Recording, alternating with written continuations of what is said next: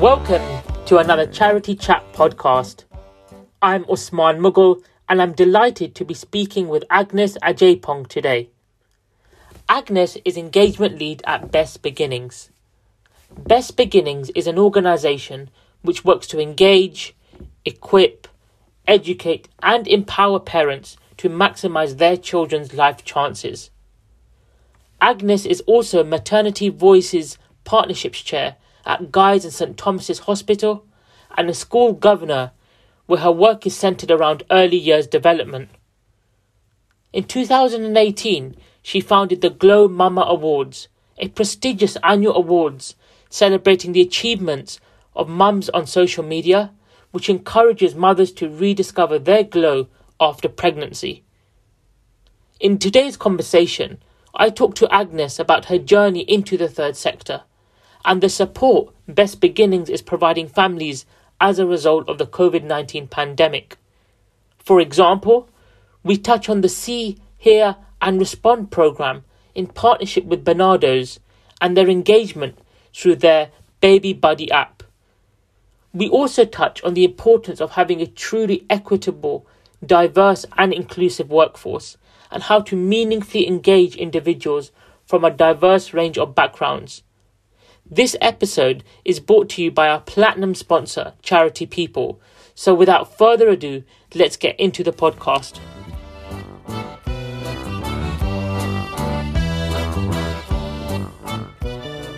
Today, I have the pleasure to speak to Agnes, who is Engagement Lead at Best Beginnings. Welcome to the podcast, Agnes. Thank you so much for having me. It's a pleasure to have you here.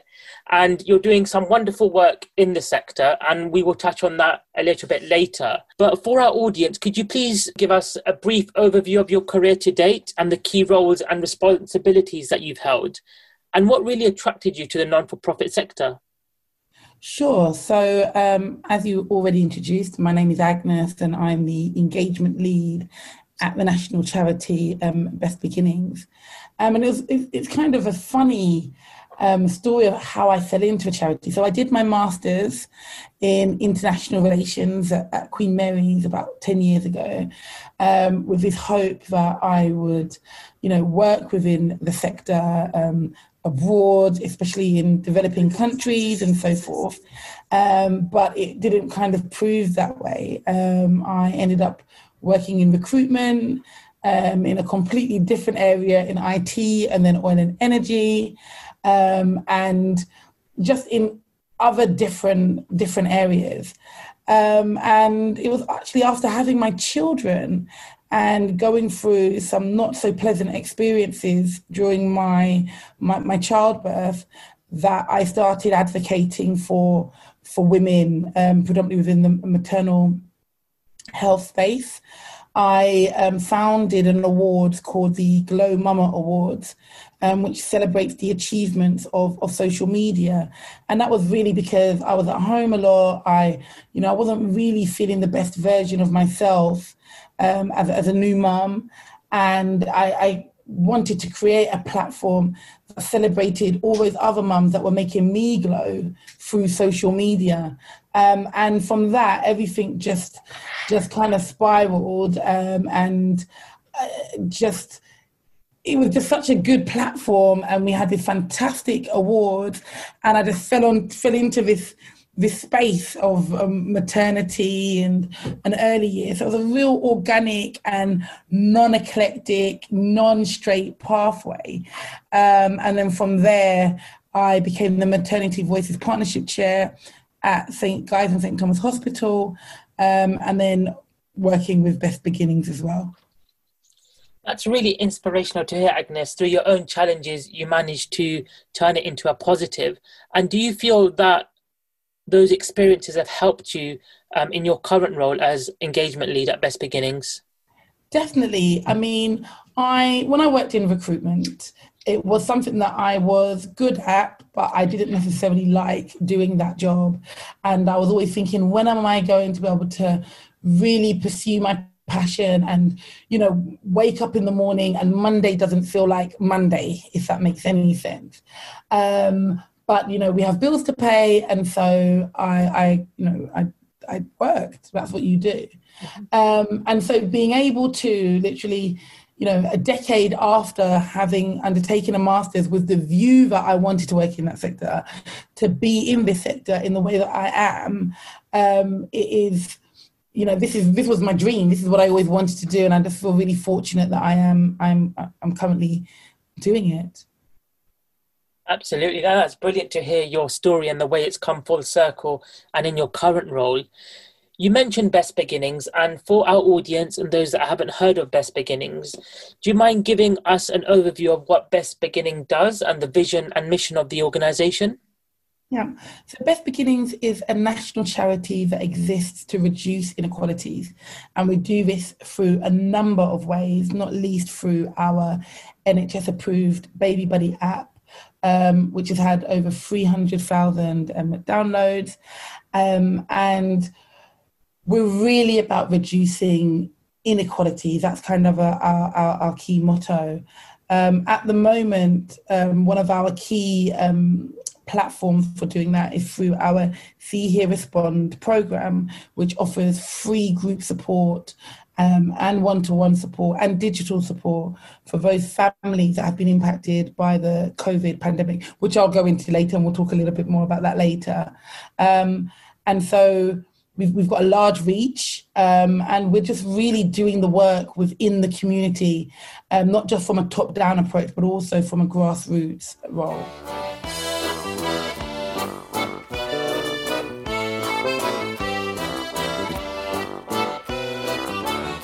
And you mentioned the work that you're doing with See Hear Respond campaign and the impact of COVID-19. And we know across the sector, COVID-19 has had a substantial impact, and it's an impact that will keep going on for several more months and maybe even years.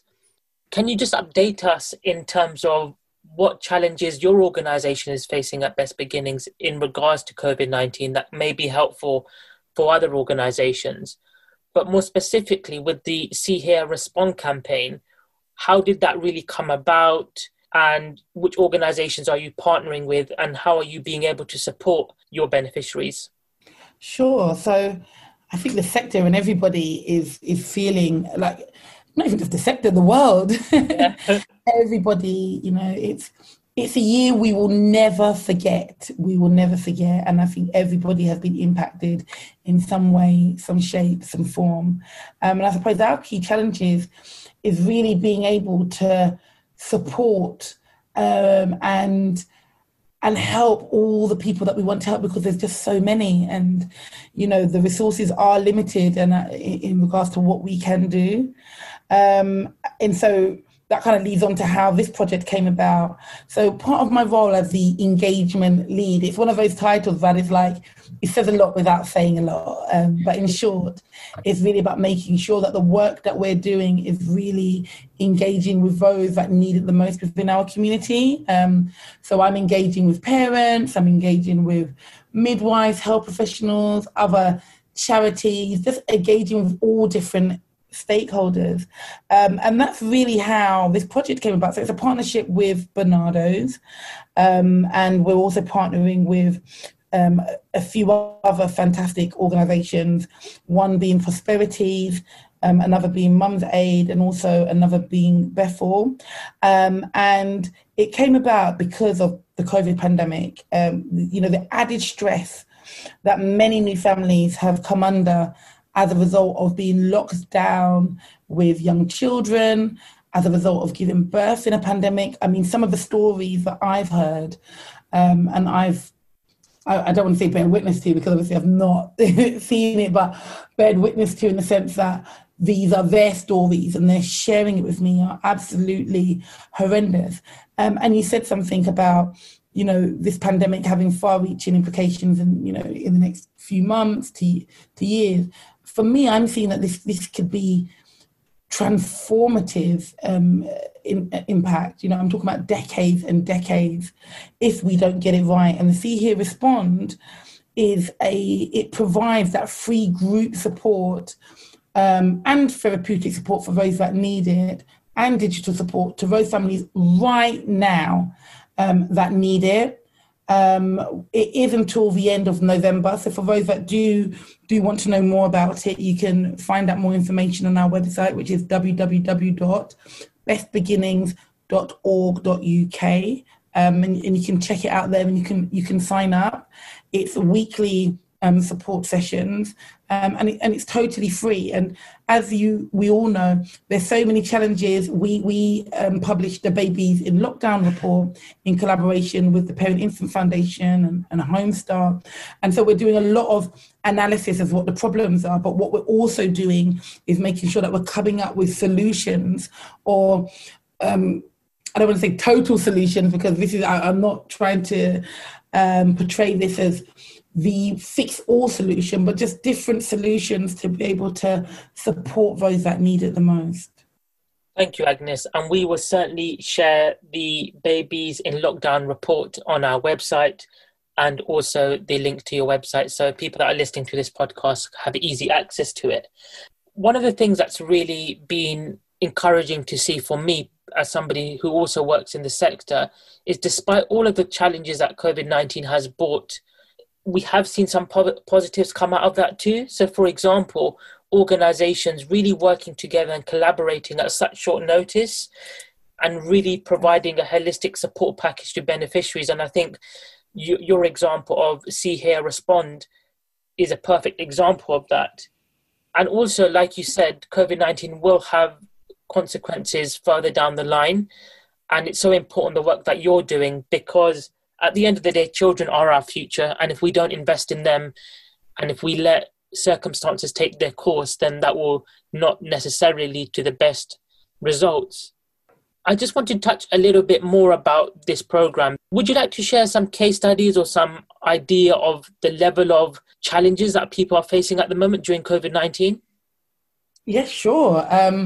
Where do I start and where do I finish? And you're going to have to stop me because literally it is awful. I'll start off by saying that we know not every single person has had an awful experience during the pandemic. There has been some in the same way that organizations and charities have been able to come together and collaborate in a positive way. There have been some positives that have come out of it. But for those that have been impacted, the negative impact has been disproportionate. And in particular to those that are from underrepresented communities, from a lower socioeconomic background, they have been hit the hardest.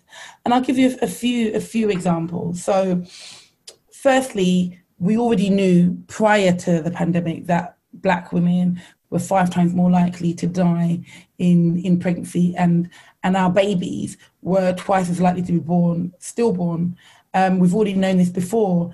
And during the pandemic, we were told that pregnant women were at no increased risk of catching, any serious complications as a result of catching the COVID, the coronavirus. However, what we do know is that those that come from Black, Asian and minority ethnic backgrounds, the pregnant women, were actually 55% more likely to be hospitalized, despite making up something like 13% of the population. So we know that there was a disproportionate impact there.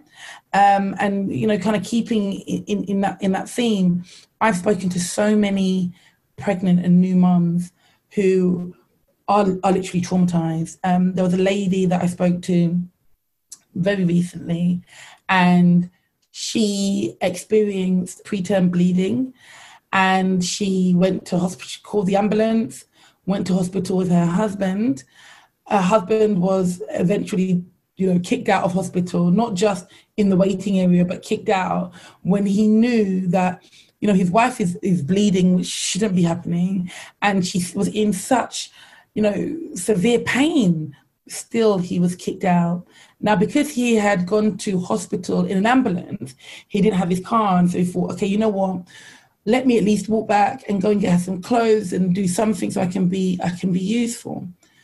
She was experiencing, really bad care, really traumatic care, not being supported by the midwife that she had on board, and literally within an hour or so of him leaving, they were like, oh, actually, your baby's about to come. I believe she was about 34 weeks. She had to, I don't know where she got the strength from, and she doesn't know when she looks back, but she managed to text her husband and a doula to be like, 8 centimeters, baby coming, literally just that sentence. And within the next 10 minutes, the baby had arrived. Again, she's 34 weeks pregnant, so the baby is preterm. And her husband got that text and started running back to the hospital, running back for his dear life, because he didn't have any more information. You know, there's no visitors allowed in the hospital, so the wife was literally by herself, and he was worried. He ran back, got to the hospital, and because he was out of breath, of course, his temperature was raised because he was running. They wouldn't let him in the hospital, saying that he had COVID because of his temperature. So you can imagine the scene. He's there trying to get in and explain, no, I was just kicked out of the hospital. I was here. I was just kicked out. Let me in. Eventually, because of the commotion, the security guards that had kicked him out came and were like, oh, yes, he was just in, and basically backed up his story, and he was allowed in. And then when he got to the next section, which was the maternity section, again, he wasn't allowed in. So by the time he actually got to his wife, she'd already given birth, and then he was kicked back out again. You know, it's just that kind of trauma. Before COVID, having a baby is already a joyous but scary time, and you really want that support. And so with COVID and with all the news, and I'm sure many of your listeners and yourself, you know, I've had so many WhatsApp messages during this time about COVID. This is a time that women really need and want that support, and not having that support and their partners being kicked out at times when their partners are really needed the most has been counterproductive for some. And saying that, you know, we understand that you can't have the hospital full of visitors day and night because there is a pandemic, but we do need to change the approach a little bit. And I am glad to say that some hospitals now have kind of lifted up their visiting restrictions and are allowing visitors to come in to hospitals on the back of these kind of stories.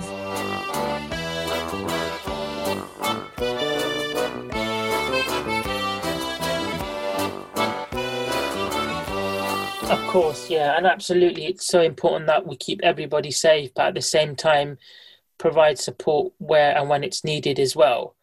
And am I right in saying that Best Beginnings, they provide that lifeline for people that need it in those circumstances?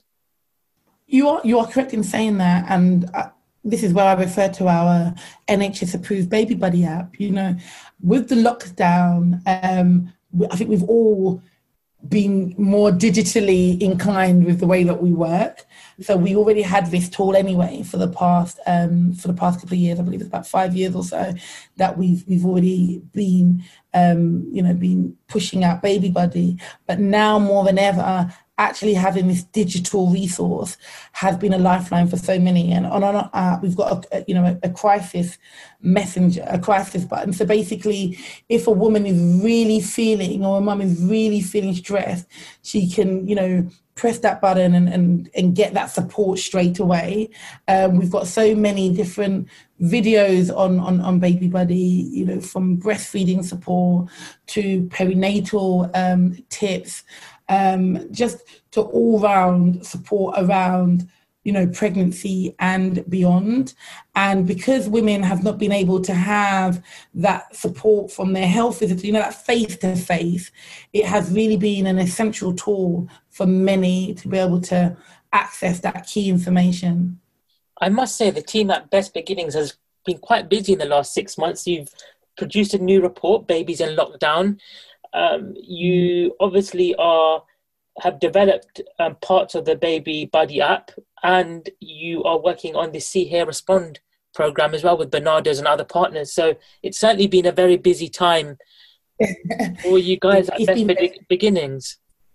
it has been very, very, very busy.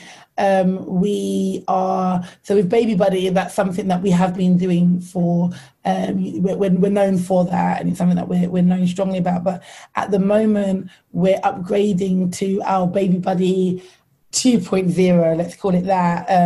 And that's so Baby Buddy is going to actually incorporate the child's health record up until the age of 5. So normally you get your red book, which is where you put all that information about your baby, and every time you go to the health visitor or the doctors and so forth, they get the immunizations that goes on the red book. So we're working with the NHS to digitalize that and have that up until the 5th birthday. So that's been keeping our team very busy. And in addition to the See Hear Respond project, there's been just so much collaboration going on behind the scenes. And I'm really hopeful for the future. After the dust has settled, I'm really optimistic about our community and how we're going to be working together moving forward. And now I wanted to move on to another area of your work, Agnes, that you are currently doing. You recently wrote an article which you kindly provided to me, which I've had the pleasure of reading, talking about the lack of service user engagement and involvement, particularly those from Black and brown women in maternity and perinatal mental health research. You've already mentioned the fact that it's so important that we get a diverse range of people involved in research, so we are able to understand the common issues, the themes that we can perhaps work on. I'd like to now explore the several points that you made in this blog, and we will certainly share it for people that would like to read it. And it's an incredibly important topic for organisations across our sector, that we reach people from all backgrounds to ensure that our programmes and services are truly inclusive. COVID-19 has laid bare the inequities in our society, and the Black Lives Matter movement has shown the injustices that we have as a society. And I just wanted to understand from your point of view, how did that article come about, and what were the main themes and areas of that research? Yeah, so thank you for reading the blog, firstly. So in addition to Best Beginnings, as I said in the beginning, I run an award called the Glow Mama Awards. I'm also Maternity Voices Partnership Chair, and I sit on a number of different committees. And because of the pandemic, I've been on, I can't even count how many Zoom meetings of committees that I'm not involved in, but just talking about reaching, underrepresented communities, reaching, dare I say this word, but reaching BAME communities, and, I feel your pain. Yeah, I'll go into that, and the damages of that. And I'm always asked these questions and so forth from well-meaning people within our sector. And it's like, I just felt that I needed to write it down in one place so that people understood. And it's not a one sentence answer. There's so many different layers to it. And even with the blog and the article, that is just a summary. It's so complex. But I wanted a place to be like, look, I've been asked this for the 100th time. This is what it is. These are the issues. Before you're asking those questions, there are certain questions within the research community and within our sector that we need to be asking ourselves first as to why we're not getting that engagement. And it's just so important. If we're expecting as a sector and as a community to be able to support the most vulnerable people within our society, those that are from seldom heard communities, and we're really authentically saying that we want to do that, then I don't think it's a big ask to be saying that our leadership teams and our sector and those that are in decision making and those that are lead researchers and those that are also applying for funding and so forth, that they're made up from the very community that you're expecting to reach. To me, this is like basic things that we should be, we should all understand, and basic things that we should be doing. I understand that there is a lot of work there's a lot of work that we need to do, but I'm really hopeful because now more than ever, and I believe it is because of the Black Lives Matter movement and the protests and so forth that have happened this year, people are asking the questions, whereas before I didn't feel like, not just our sector, but just in general, I didn't feel that people were really asking the questions or really seeing or listening to what we were saying, whereas now there's definitely a lot of amplification going on, a lot of listening, and a lot of people that are ready to learn and be a student.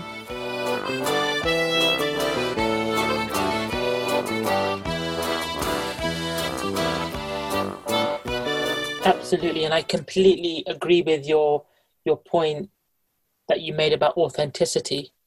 And we have to engage with our senior leadership teams, executive leadership teams, trustees, authentically to ensure that we are reaching communities that we say that we serve, but are we genuinely serving them without even listening to them and understanding their needs? And I sit on a number of inclusion groups where I work and also across the sector, and come out for me in the last few months, certainly given the inequities that COVID-19 has showed, and also the impact of the Black Lives Matter movement, is that we really need to have these conversations now and stop kicking the football down the road, so to speak. And what I've also been very happy to hear is a lot of people in the sector, like organizations such as Charity So White, really banging the drum and saying what we've done so far in our sector is not good enough, and shining a light on the issues and the areas that we need to improve on. Essentially, what Charity So White, I think, have done is they've held up a mirror to our sector, and it doesn't make for positive reading on a number of areas. And I think it's so important, people like you, it's a pleasure to talk to you, because you're shining a light on issues that really do matter. And if organizations are genuinely going to learn, develop solutions for beneficiaries, at the very least, as you said, the basic necessity is to actually listen and learn from them, because they would have a lot of the answers, as opposed to going in and saying, we know what's best for you, and having that approach, which certainly doesn't work. I agree with everything that you said. The key word here is we don't want performative solutions. The communities have the answers a lot of the times in their communities, and there are people that can and that can spearhead that, in a collaborative way. And so within our sector, we need to really be looking at ourselves and saying, actually, if we're saying that we want to help underrepresented, seldom heard, I'm trying to think what the latest terms are, but if we're saying that we're going out there with this aim to really engage and to help, then we need to be expert listeners. And being an expert listener means actually having people in these communities at the table, leading the charge and listening and working alongside. It can't be a top-down approach. It can't be. And I think for so long that has been going on in our sector. In other sectors, not that it's any better, but we're talking about a sector that is actually designed to help people. So in our sector, more than any, we can't be doing that, because lives literally, are at risk if we continue. And I'm just really hopeful that with this year, with all the challenges and for just the unpredictability and the craziness and so forth of 2020, that these are going to be some of the takeaways that we're going to take away. It's not going to be something that fades into the background as COVID becomes a distant memory. It's going to be a takeaway that we bring into the future and weave the lessons learned into the way that we now operate our organisations. Absolutely. And I think language is very important in how we use language when we talk about our beneficiaries. In our sector for a long time, we've spoken about these communities as hard to reach. And I have a problem with that term, because no community is hard to reach. It's just that we're not engaging them in the right way. And that's what I really liked about your blog. You were very solution focused, and Black Lives Matter, COVID-19 has forced us to have serious and honest conversations. But I think conversations alone are not enough. Conversations are not going to lead to action. And I think organizations across our sector really need to hone in on that point, that we can have conversations, we can put EDI on the agenda. If actions are not going to be made, we'll be sitting here in 12 months' time and having the same conversations again. And that's why I really liked your blog, because it gave us some really clear examples of how we can overcome some of the challenges. So if I start firstly to, just so our listeners can get a bit more of an idea, what are some of the challenges that you've written about and that you are aware of as a sector that we need to reach and engage with people from a diverse range of backgrounds, but particularly focusing on your specialism? There's many different challenges that we need to look at. I love the fact that you brought in the term, hard to reach, because obviously my blog, I speak about a term. It's not really hard to reach. It's about who's trying to reach us.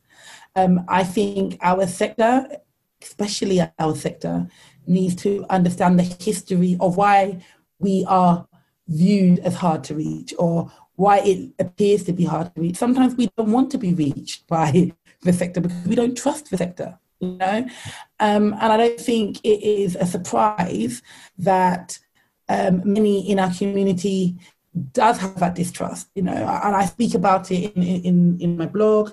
I speak about, the historical issues around obstetric research and racism and exploitation.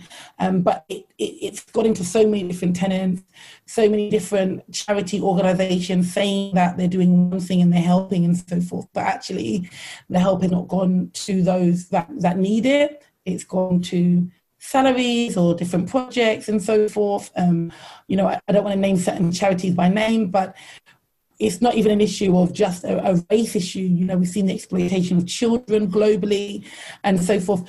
And this is not to say all of this just to point the fingers, but if we try and live in this bubble of, we're the charity sector and, we're here just to help and there's never been any problems and we're living in that kind of haze, then we're not understanding some of the nuances and some of the perceptions that are out there about our sector. And if we don't understand these challenges, we're not able to address them head on,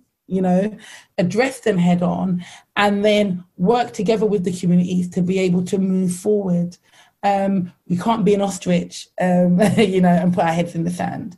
So I think that's one of the key challenges, is understanding the context, understanding, within the different communities, what the perception is, what the views are, what they are saying about our sector, and then working together with the community to address that.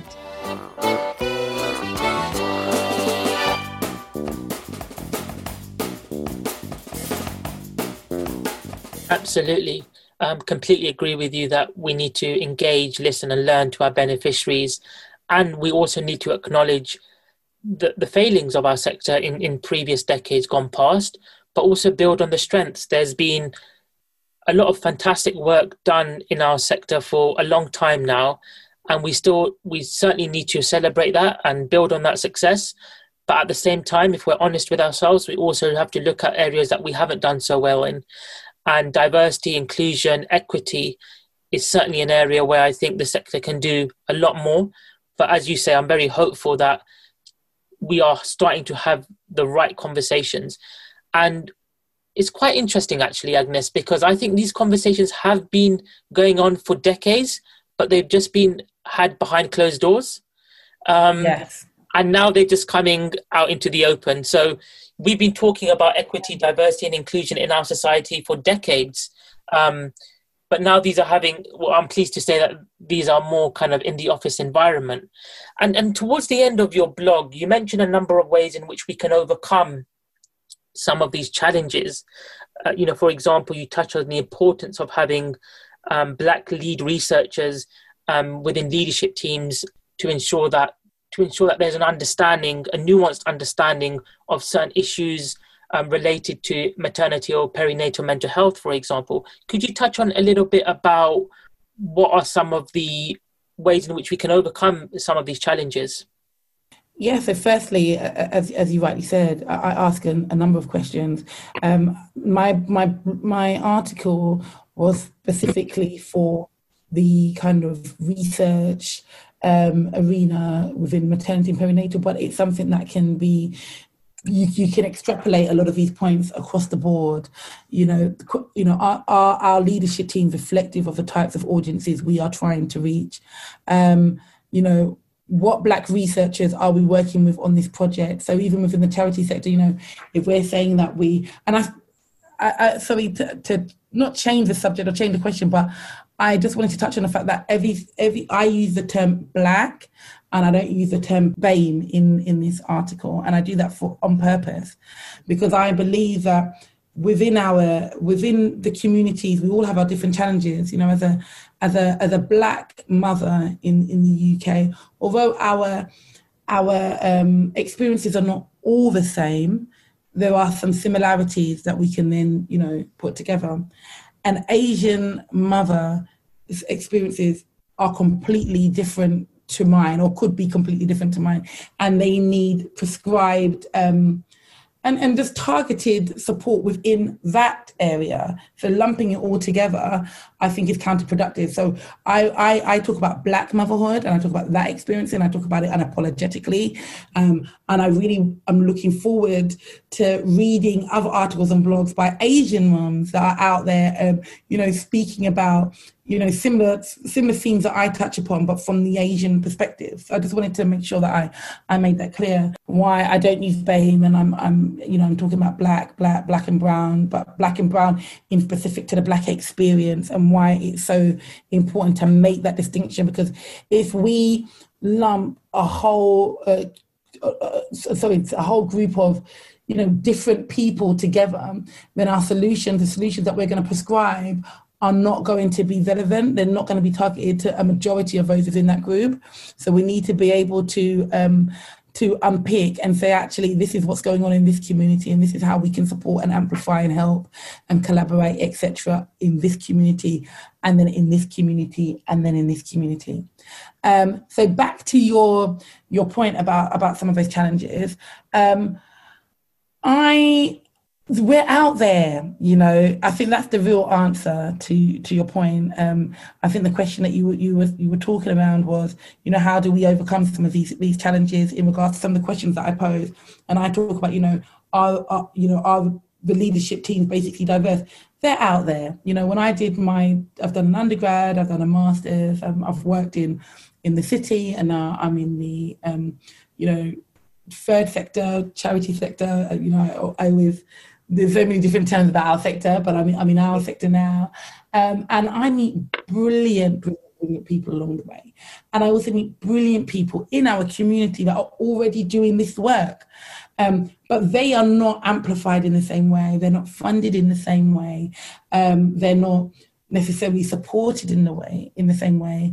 And so my thing, and I also talk about this in the article, is actually how are we working with and supporting and collaborating and amplifying the voices of those who are already doing the grassroots work within the community. I don't think it's revolutionary again to say, if we're trying to, reach a certain demographic to support, men in perinatal research, and we're going to look for men from that demographic, and we're going to expect to work with them, and we're going to look for those organisations that are already on the ground and doing that organically and so forth. It's not a revolutionary thought, but I think it's something that we need to be doing a lot more, and we need to be funding these people a lot more. What I'm seeing is that, or what I have seen, and I hope that this is changing rapidly, is that we have organisations that are not diverse in their leadership and in their SMTs whatsoever. But because they've been going on for quite a few years, they're able to go out there and get the big funding, and really, really go out there and be properly resourced to find the problems and the solutions within communities that are not really reflective of their teams. So then what they do is they basically outsource that work and go and get those grassroots communities to go out there and do a majority of that work. And then they go, the same organizations go back and present these findings. Why are we not working with these grassroots organizations, amplifying them, properly resourcing them, and then giving them the platforms to be able to go out there and present the findings about their communities? Why are we not doing that?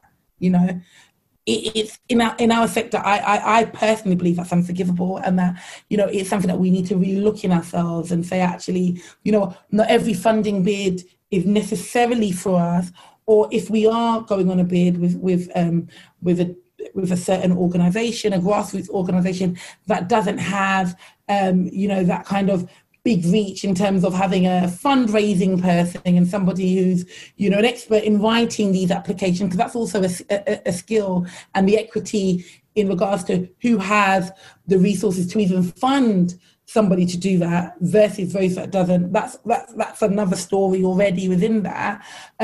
If we are going to be working with those that are predominantly doing a majority of the work, then they should be paid accordingly.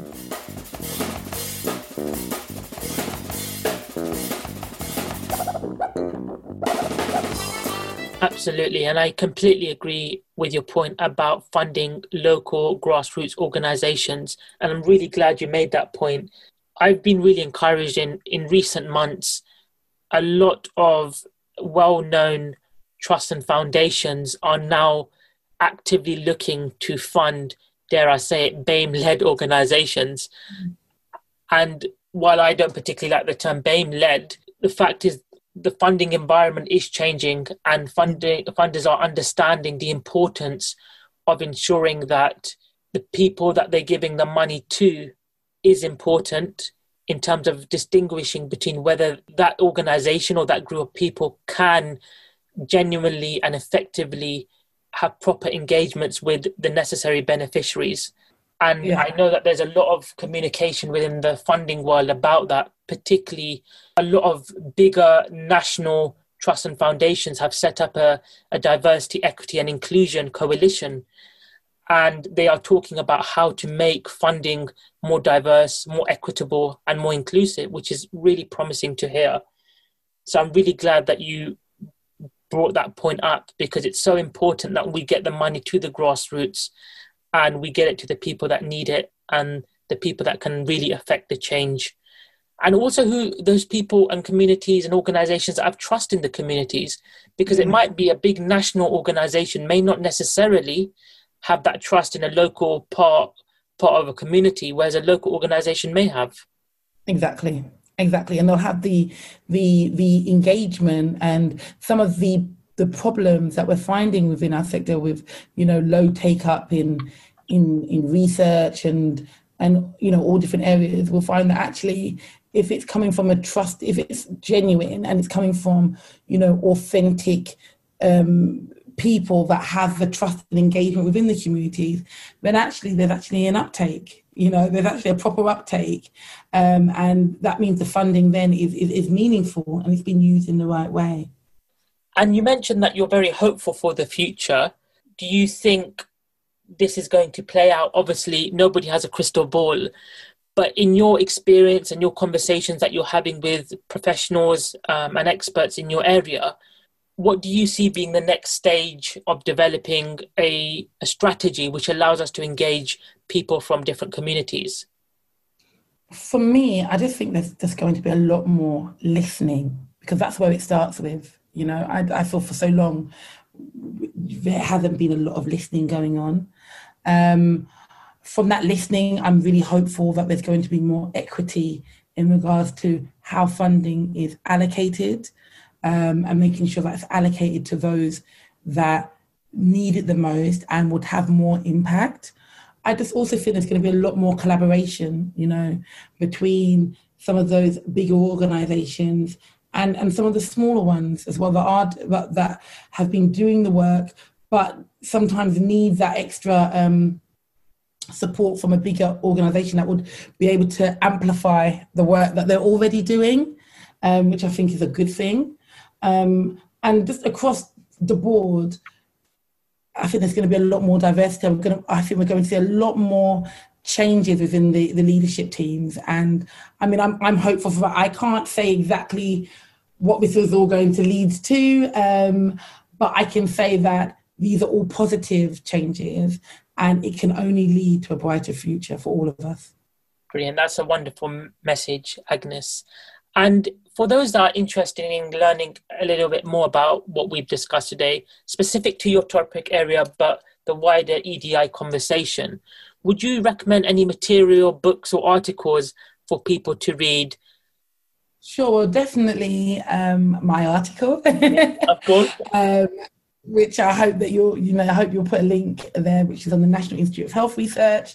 And it's about service user involvement and engagement, particularly why are Black women not engaging in research and what can be done to change this. So that's definitely one that touches on a lot of the points that I have spoken about in this fantastic podcast. I also recommend Candice Brathwaite. She's got a book out. It's a Sunday Times bestseller now called I'm Not Your Baby Mother. As you've probably gathered, my area of expertise particularly is in the kind of maternity and perinatal and early years sector. And her book is really about the Black British experience of being a mother, as a Black woman in Britain. And actually, can you believe it was released this year, 2020? That's the first book of its kind. Can you imagine that? The first book highlighting the Black British experience of becoming a mum and being a mum and the challenges that go through that. It's a fantastic read, and you can download that on Audible. And I recommend any and all to read that, even if it's not maternity or pregnancy is not your sector. It's not really about that. It's just about the different layers and the different intersections of being a woman and being Black and being British and, all the different layers and so forth. So that's a really good book. Also one of my favorites as well, Afua Hirsch, British. It's just a fantastic book again that touches on a lot of the points that we're talking about, but in a very conversational way, but obviously weaved in with the evidence and the facts to back it all up. Brilliant. That's absolutely fantastic. And I've just got a recommendation of my own, which it's a book I finished for the second time because I found it was absolutely... I've got my pen and paper. So it's called... You've probably heard of this, Agnes, but it's called Natives, Race and Class in the Ruins of Empire by Akala. And this book came out a couple of years ago, so it should be quite easy to get a hold of. And I saw Akala do his talk for The Guardian. And just to really read that book gives you a true understanding of some of the issues that we've spoken about today, the historical injustices, but also a roadmap for the future. And that's what I really like about Dr. Akala's book. He talks about some of the historical prejudices, discrimination faced by the Black and Asian communities, but also it provides a roadmap of how we should see the world in the current day, which I found really fascinating. Agnes, it's been an absolute pleasure talking to you, to really listen to your story, to your journey, the way you've come into the sector and all the fantastic work that you're doing. So thank you so much for joining us on today's podcast. Thank you so much for having me. Honestly, it's been a pleasure talking to you. Brilliant. Thank you.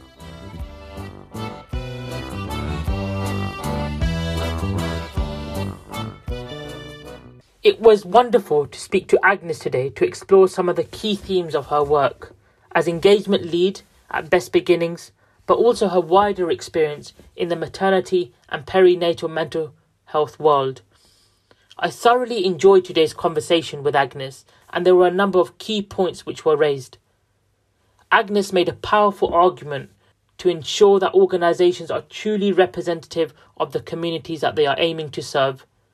We also touched on the importance of engaging with local organisations, building trust within communities, and listening and learning from your beneficiaries and service users. Thank you very much for listening, and that leads me to thank our corporate sponsors, our platinum sponsor, Charity People, for enabling us to share insights, expertise, and best practice across the third sector, Giant Squid Audio Lab for sponsoring our podcast kit, Magda Axamit for our website design. You can check it out at www.charitychat.org.uk, and Forest of Fools, who have been playing throughout and are playing us out now.